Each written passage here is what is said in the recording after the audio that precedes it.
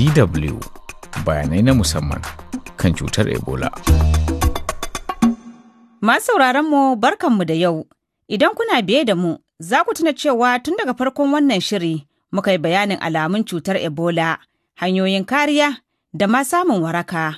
To a wannan kashin za mu ji asalin wannan cuta, inda ta sami sunanta da ma irin yadda aka rika zaton fatalwa ce ke yaɗa ta.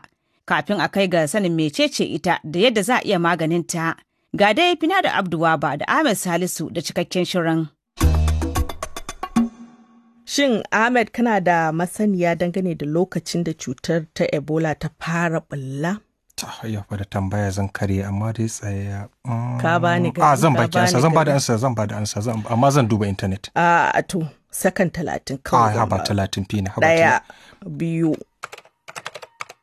Saurara ma na samu. A shekarar 1976 ne ta fara bulla. Kuma ma dai ai Peter Piot wani tsaya mana kai gaci. Peter Piot shine ya binciko wannan cuta, wani dan kasar Belgium ne da yake nazarin cututtuka masu saurin yaduwa. Haka ne ko ba haka bane?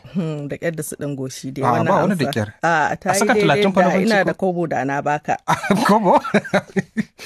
To tsaye ma dai ai ina ga kwanakin baya in ban manta ba ai an yi hira da mutumin ko? Ba shakka mun hira da shi kuma ma kai tsaye bar mu saurari wani bangare na hirar dan a ji karin bayani daga gare shi game da gano kwayar cutar ta Ebola.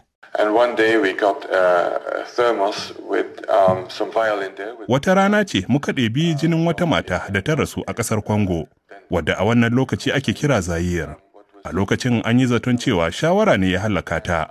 Bayan da muka yi gwaji ne muka gano wata ƙwayar cuta da ake kira Ebola, ƙwayar cutar da tafi kowace haɗari da aka taɓa ganowa. One of the most lethal viruses ever discovered. Turkashi, kin ji kokari na jami'an kiwon lafiya ko? To amma fa ina ganin ya kamata mu yi wa mai sauraro ƙarin haske kan ita wannan ƙwayar cuta ta Ebola da ma irin abin da take yi a jikin ɗan adam. To, Ahmed bari a gurguje in ga abin da zan iya lalubowa daga intanet. To, sakan 1.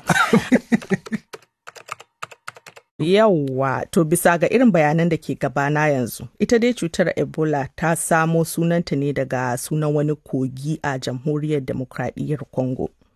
Kuma dangane da irin abin da take wa jikin mutum kuwa, bari in duba shafinmu na intanet inda muka sanya irin wannan bayani sai in karanto da masu sauraro su ji. To, intanet ɗin za a sake koma? Ai to. Da zarar ƙwayar cutar ta shiga jikin mutum, yawanta kan riɓanya. Kuma a wannan lokaci ne take yin illa ga jinin mutum ta hanyar lalata jijiyoyin jini. Takan kuma sanya jinin ya tsinke wanda yakan janyo kumburi a jikin mutum. To a wannan yanayin kuma garkuwar jikin mutum ba za ta iya yin wani tasiri ba wajen yaƙar cutar. Kazalika ƙwayar cutar ta Ebola na sanya awon jinin mutum ya yi ƙasa sosai wanda hakan kan sa mutum ya rasu. Domin gabaki ɗaya sai kayan cikinsa irin su ƙoda da hanta da zuciya duk dai masu muhimmancin sai su daina aiki.